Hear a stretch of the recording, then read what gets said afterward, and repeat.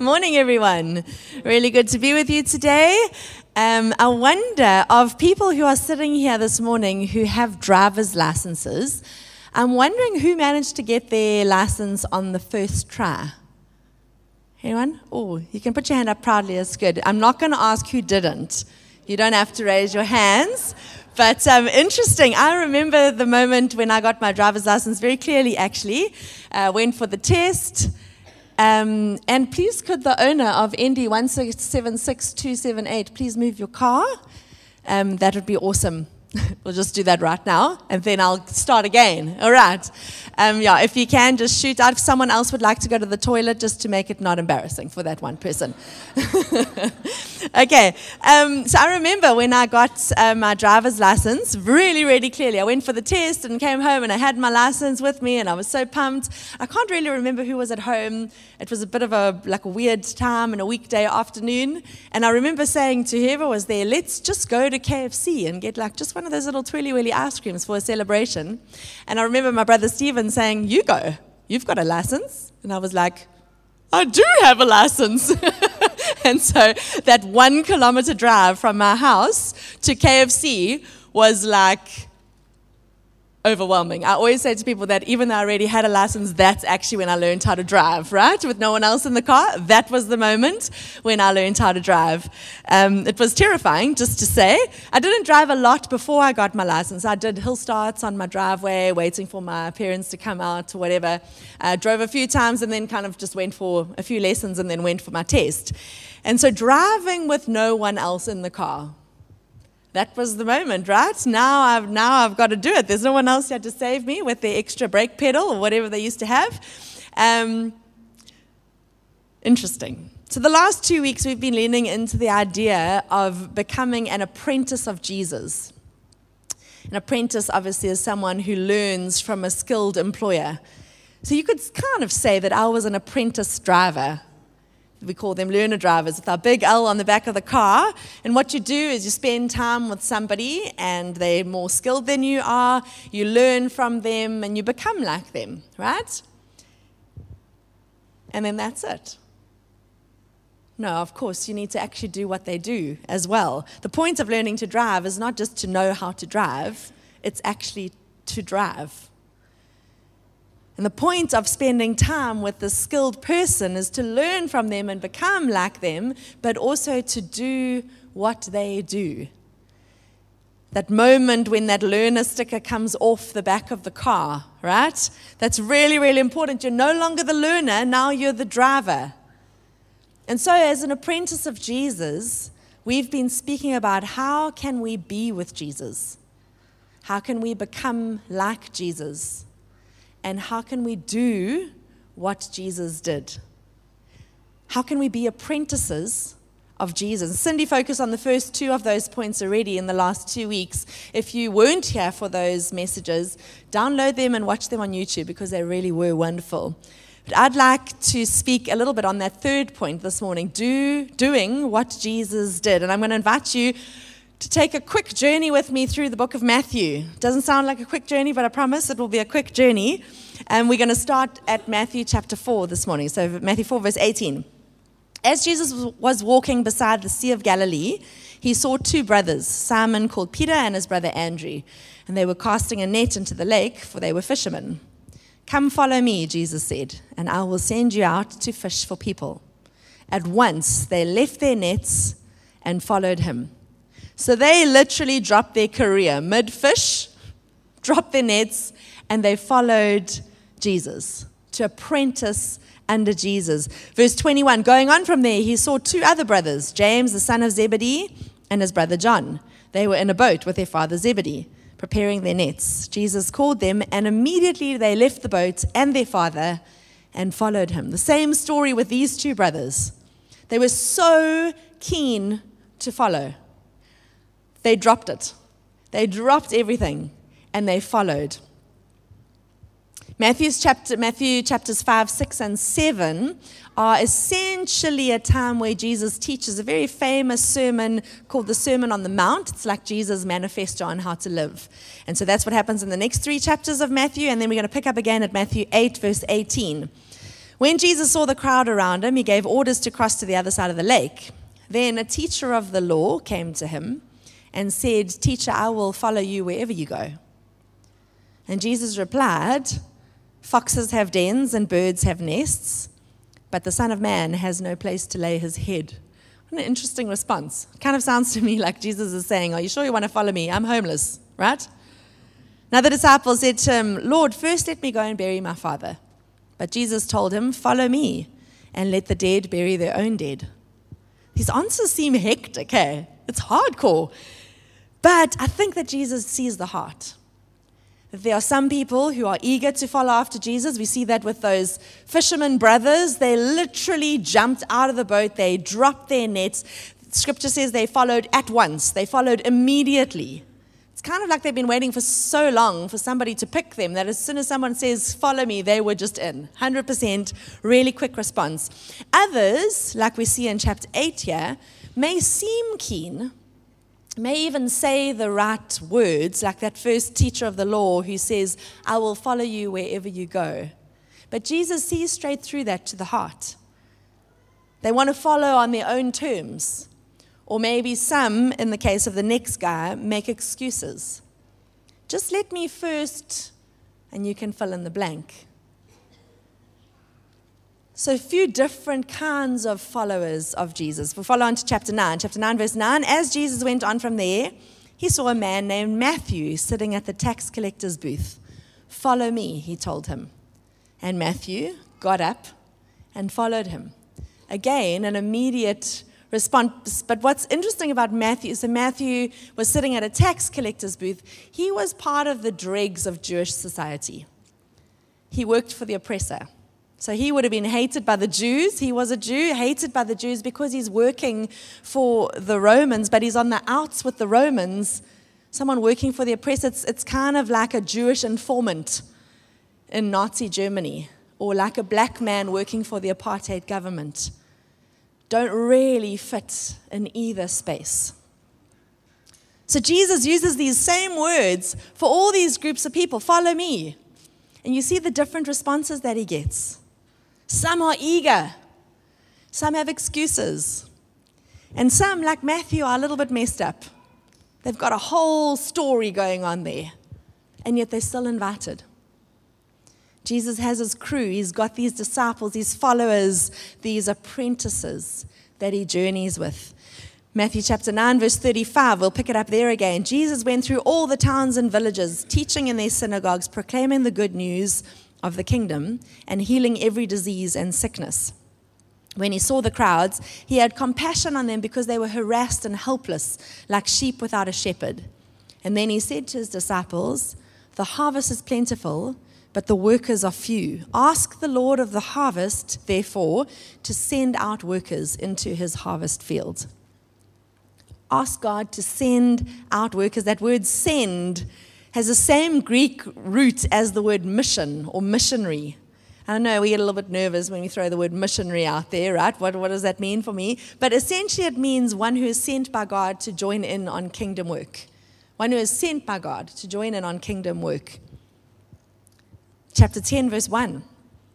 Jesus calls his 12 disciples to him and gave them authority to drive out impure spirits and to heal every disease and sickness. These are the names of the 12 apostles, and then he lists all of his apprentices. These 12, Jesus sent out with the following instructions. "Do not go among the Gentiles or enter any town of the Samaritans. Rather go to the lost sheep of Israel. And as you go, proclaim this message: the kingdom of heaven has come near. Heal the sick, raise the dead, cleanse those who have leprosy, drive out demons. Freely you have received, freely give." So he's called them. He sees the crowds and he says, "Ask the Lord of the harvest to send out workers." And then who does he send? He sends his 12. We're starting with these apprentices right here. And go. He gives them authority and he says, "Go and drive out demons, heal the sick, raise the dead." And then he uses this beautiful phrase, "Freely you have received, freely give." He's saying, you know what, you've been apprenticing with me, right? And everything that I've given you, I've given freely. Everything you've learned has been given freely. You've learned these ways of being. Everything that I've given has been given freely, and now it's your turn to pass it on. Now you go and give it. Everything that you've received freely, freely give it to other people. That's how it works in my apprenticeship. Okay, last verse, we're going to jump right to the end, chapter 28 of Matthew, and it says this, verse 16. Then the 11 disciples went to Galilee. This is after Jesus has raised from the dead, to the mountain where Jesus had told them to go. When they saw him, they worshipped him, but some doubted. Then Jesus came to them and said, all authority in heaven and on earth has been given to me. Therefore go and make disciples of all nations, baptizing them in the name of the Father and the Son and of the Holy Spirit, and teaching them to obey everything I have commanded you. Surely I am with you always to the very end of the age. All authority has been given to me, Jesus says, and I'm passing it on to you. Now go. Do you see this pattern or this progression here? So first of all, Jesus comes onto the scene. He's there to teach. He's a rabbi, but he's also the Messiah. And he's come to usher in the kingdom of God. Then he calls this group of apprentices to him. He says, come follow me. Just whoever, Peter, Andrew, come, jump out of your boat, come follow me, doesn't matter, and hang out with me. And they start to live with Jesus. And they start to do what he did. They start to adopt his practices. They become like him. They start to get up early in the morning to pray because that's what they see Jesus doing. They start to live in community because that's what they see Jesus doing. And they spend time with him. They learn the Torah.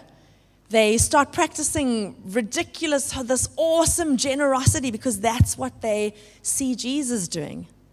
And as a result, they change. So they spend this time with him. They become like him. And then Jesus says, okay, you're ready. You're ready. Now you're going to heal, you're going to teach, you're going to deliver, you're going to preach, go. And then meet back here. We're going to preach that the kingdom of God is close by, and then we're going to come back and debrief. So I'm sending you out, and then you're going to come back, and we're going to have a little chat. And then right at the end, multiple years in, he says to them, you've got what it takes. Go and make disciples. I'm leaving, but surely I will be with you even to the end of the age. It's apprenticeship 101, right? Stage 1, I do, you watch. The disciples watched what Jesus did. Stage 2, I do, you help. Jesus involves his disciples. Okay, now we're feeding 5,000 people here. Okay, Peter, what can you do? Okay, just hand out the bread. That's safe. You can just do that. Join with me. You help me here. And then there's this shift where the disciples start to do, and Jesus helps. And then the disciples do, and Jesus watches. Go and make disciples, and surely I am with you, even to the end of the age. Many of you in business would have used these leadership principles over and over. Did we know that we were copying Jesus? Right? It's apprenticeship 101. This pattern and progression that we see in Scripture, the end goal of apprenticeship is to do what he does. The end goal of being a disciple of Jesus is to do what he did. Take the learner sticker off and actually do. It's not enough to just like hang out with your mechanic guru man, and like dress in the same clothes as him and walk around with a wrench. I don't even know if you need a wrench to be a mechanic. I'm just guessing here, because I'm not a mechanic, clearly. But if you never get under the bonnet of a car, are you a mechanic? What was the point of the apprenticeship? You just hung out with someone for an extended period of time to get some head knowledge. Unless you actually do, what's the point? You don't spend years studying medicine just so you can watch Grey's Anatomy and really understand what's happening. Hey? You actually want to become a doctor, right? And so there's a point where you take the learner sticker off and you step out and you actually do it. So why is it so different often in our minds when it comes to our faith? If you're an apprentice of Jesus, your end goal is to grow and mature into one who carries on the work of Jesus. One who does what he did. So what did Jesus do? John Mark Comer breaks it down into 10 categories. I think looking at reading the Gospels, I think it's a pretty good summary. So what did Jesus do? He preached the gospel, he taught the way, he healed the sick, he cast out demons, he did justice, he ate and drank with those far from God, he made peace, he prayed, he prophesied, and he stood up against religious and political corruption. So what's the end goal? Do that. Should I just drop the mic? Usher in the kingdom of God and do that. That's what Jesus did. I mean, don't hyperventilate there, but maybe we should take some notes. It might take 4 years to become a plumber. It takes a little bit longer than that to become Jesus, right? But that's what apprenticeship is about. Be with him, become like him, and then do what he did. I want to imagine what some of you might be thinking. You might be thinking, okay, awesome. We can't actually do what Jesus did, can we? I mean, I get what you're saying, Debbie, and that's lovely. But Jesus was God. So we can't actually do what Jesus did, can we? I want to just put a but right back there. Actually, we can. I want you to follow with me here for a little bit. So quite a long time ago, the normal way to approach Scripture when you were reading about Jesus in the Gospels was to see a new way of being human.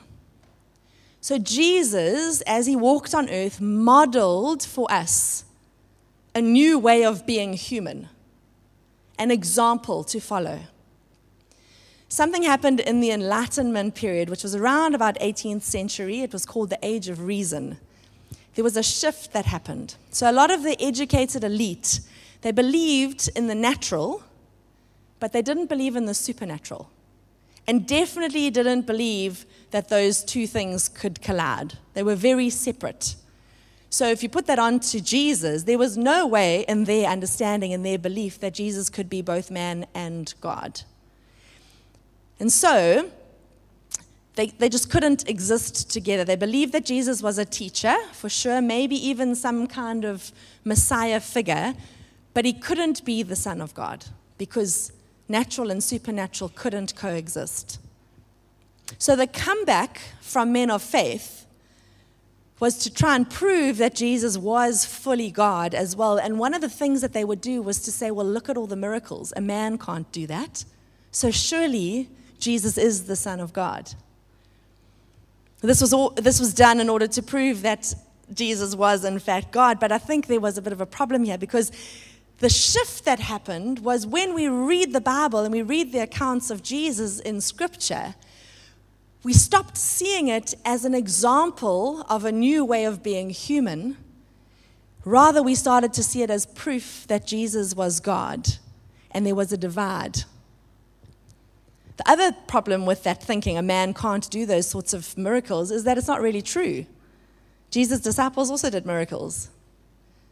Many people after Jesus did miracles. Many people before Jesus did miracles.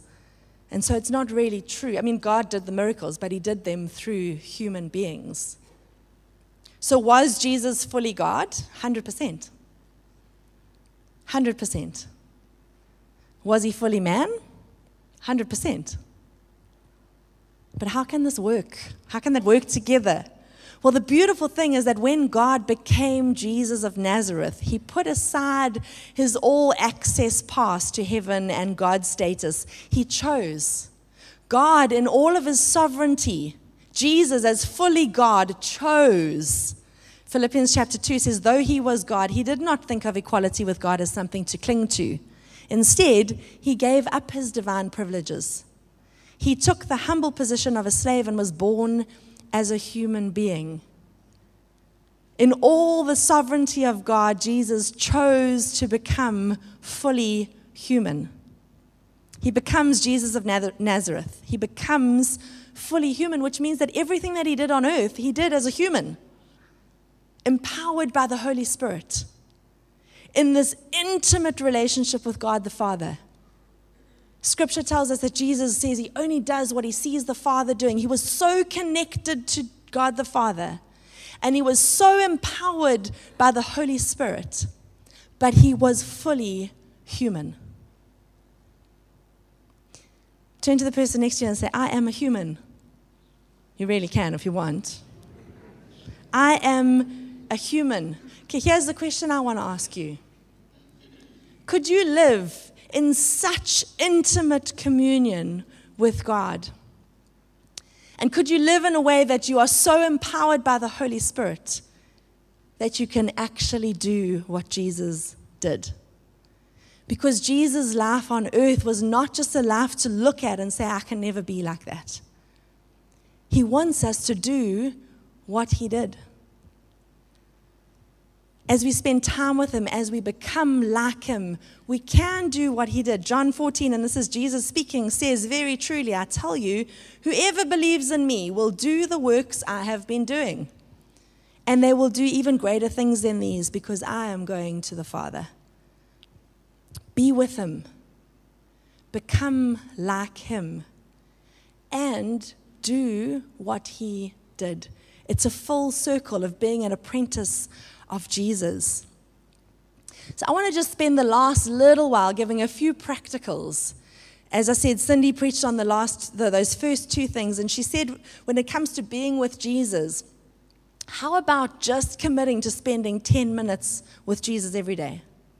Or 10 minutes more with Jesus than you have been. And be with him. Spend time. Be with Jesus. When it comes to becoming like Jesus, she encouraged us to do an audit of our habits. Because our habits like the habits of Jesus? Because if they're not, maybe we need to shift something, do an audit and shift some of those habits so that we have put into place the same habits as Jesus had in his life. A few practicals when it comes to doing what Jesus did. How can you actually take that learner sticker off the back of the car of your faith and start to do what he did? I want to give you just 3 practical suggestions. Firstly, I want to encourage you to know where you are and to be fully there. So know where you are. All of us are in different places. And that be with Jesus, become like Jesus, do what he did, isn't like an easy 3-step process. It's all a little bit mishmash, but there is a bit of a progression. But it takes time. It takes teaching, it takes practice, it takes community, it takes the Holy Spirit. Growing and maturing into the kind of person who can join in Jesus' kingdom work takes time. And it happens in stages. And so know where you are. Know your stage of discipleship. What stage are you at? Some of you are just starting to know Jesus. And that is incredible. You're just starting to learn what his voice sounds like. You're just starting to learn how to read his word and be with him. Lean into that stage. Don't try and rush past it. Others may have been following for a really long time. You've been living in those rhythms of faith. You know who you are. You've stepped into your identity. You know your calling. Be there. How can you apprentice under Jesus in that stage of discipleship? Don't get left behind. Don't grow weary. Don't get lazy. Apprentice under Jesus. It's not a timeline. But there are phases, there are stages of your discipleship, and live in that space. Lean into that space and ask the question, how can you apprentice under Jesus at that stage?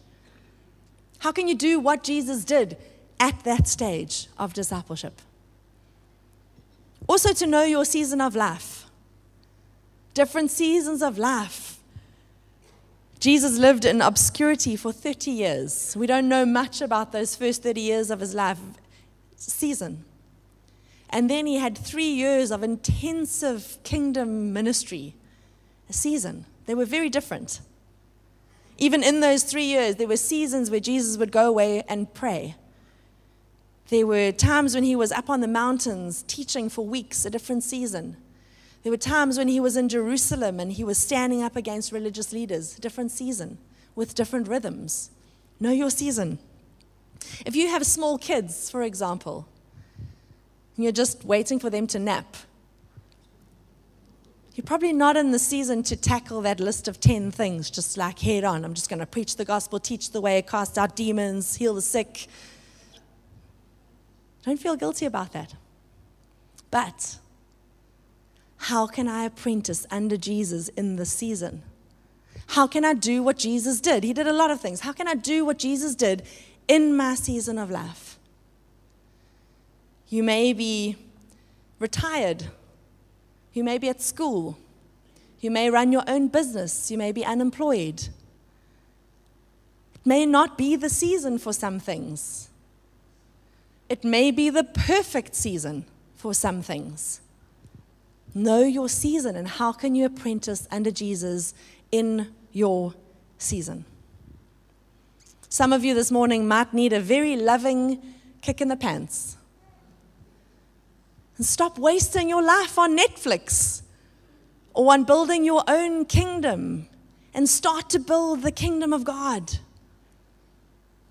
Others of you this morning might need to hear, just slow down.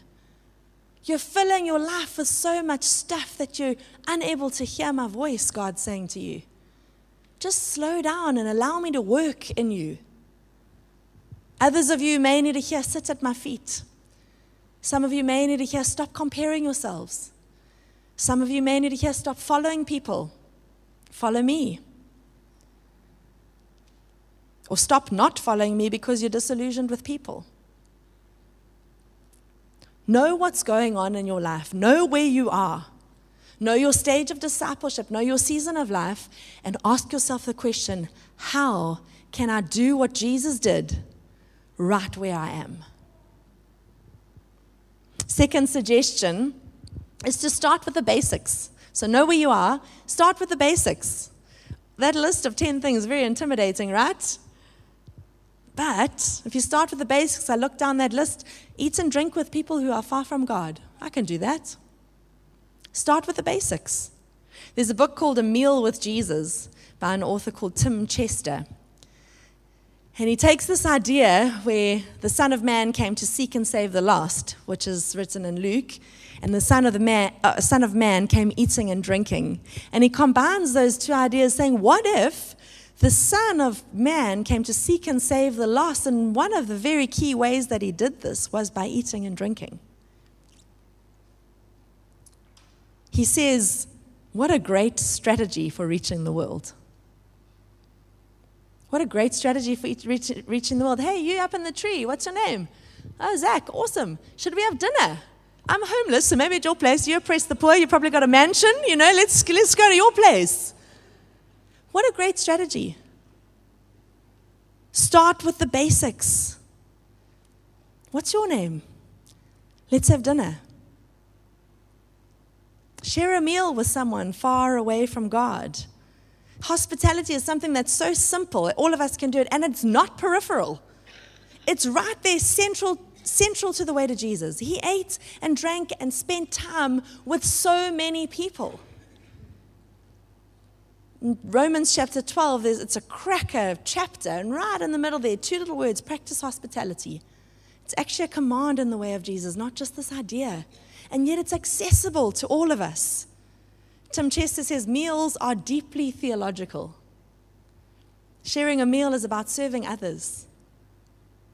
It's about sharing the grace of God with people. It's about fellowship, and it's about mission. It doesn't have to be complicated or overwhelming to do what Jesus did. Start with the basics. You might look at that list or look at the life of Jesus and see something else that you're like, I can start with that. Do what Jesus did. So know where you are, start with the basics, and thirdly, I want to suggest that we live in the moment. The do what Jesus did kind of stuff, if we look in Scripture, it's quite hard to schedule in. You're like, I'm going to stand up against religious and political oppression. That's going to happen every Thursday from 1 to 2. And then I'm going to heal the sick. I'm going to put that every Monday, first Monday of the month. That's where they'll fit that in. Really hard to schedule the stuff. If we look at the life of Jesus, actually, a lot of those miracle stories in Scripture, those beautiful encounters with people, they actually were interruptions. He was on his way to somewhere else. Oh, who touched my coat? It was an interruption. Go into all the world and make disciples that go into all the world. Is as you are going. Where are you all the time? As you are taking your dog for a walk. As you are sitting in a taxi. As you are dropping your child at school. As you are having a lunch break, as you are going, live in the moment. A big challenge for me over the last few weeks has been to build in a little bit more margin in my life.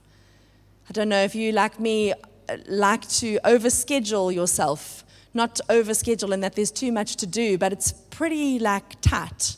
This is going to happen from this time to this time, then this time to this time. I don't know if anyone else identifies with me. And then when you live your life that way, when I live my life that way, interruptions cause quite a lot of chaos to my highly detailed and planned out day. They're very irritating. And I think what margin does is it just opens up the blinkers. And it allows me to see people. And it allows me to see what God is doing. And it gives me space and time to join Him and to do what Jesus did.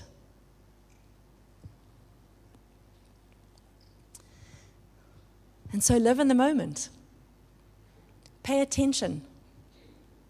See what God is doing and join Him. And you will be amazed at what God has planned. Maybe a prayer that we can pray each day is something like, God, help me to slow down. Help me to live in the moment, not in the future or the past or that 11 a.m. meeting that I've got. Just right now, this moment. Breathe it in, breathe it out. Give me eyes to see what you are doing in each moment and to join you. Bring along those beautiful interruptions. So know where you are, start with the basics, and live in the moment. Being an apprentice of Jesus, yes, we need to be with Jesus as a priority. We will become like Jesus, and we'll start to see this beautiful fruit leaking out of our lives. But at some point, we have to stop being a learner and actually start doing. Do what Jesus did. Will you journey with Jesus? Will you be a follower, a disciple, an apprentice, full circle?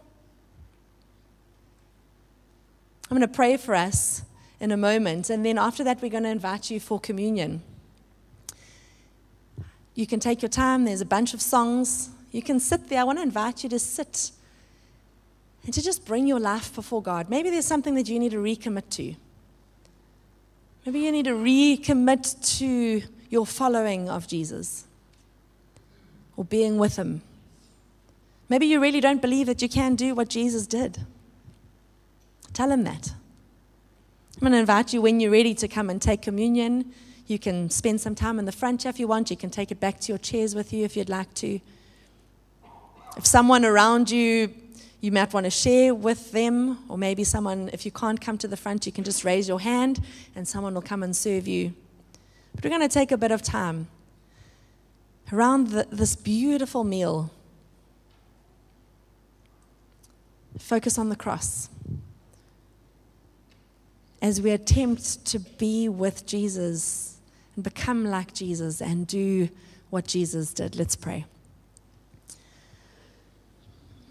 God, I want to thank you that you invite me to follow you. That you invite each of us to follow you. I know myself, Lord, you know me. I'm not the best of the best. And yet you still invite me. And God, I want to pray in this apprenticeship that you would equip each of us, that you would grow each of us and mature each of us, that as we spend time with you, that you would show us things and teach us things, that you would turn us into someone who looks more like you, that we would become like you. And God, I pray that you would equip and empower us to do what you did as we are going in our workplaces, in our home, at the shops, in our cars, wherever we are. That our lives would be focused on doing what you did and building your kingdom and not our own. Help us to be apprentices of yours. In Jesus' name, amen.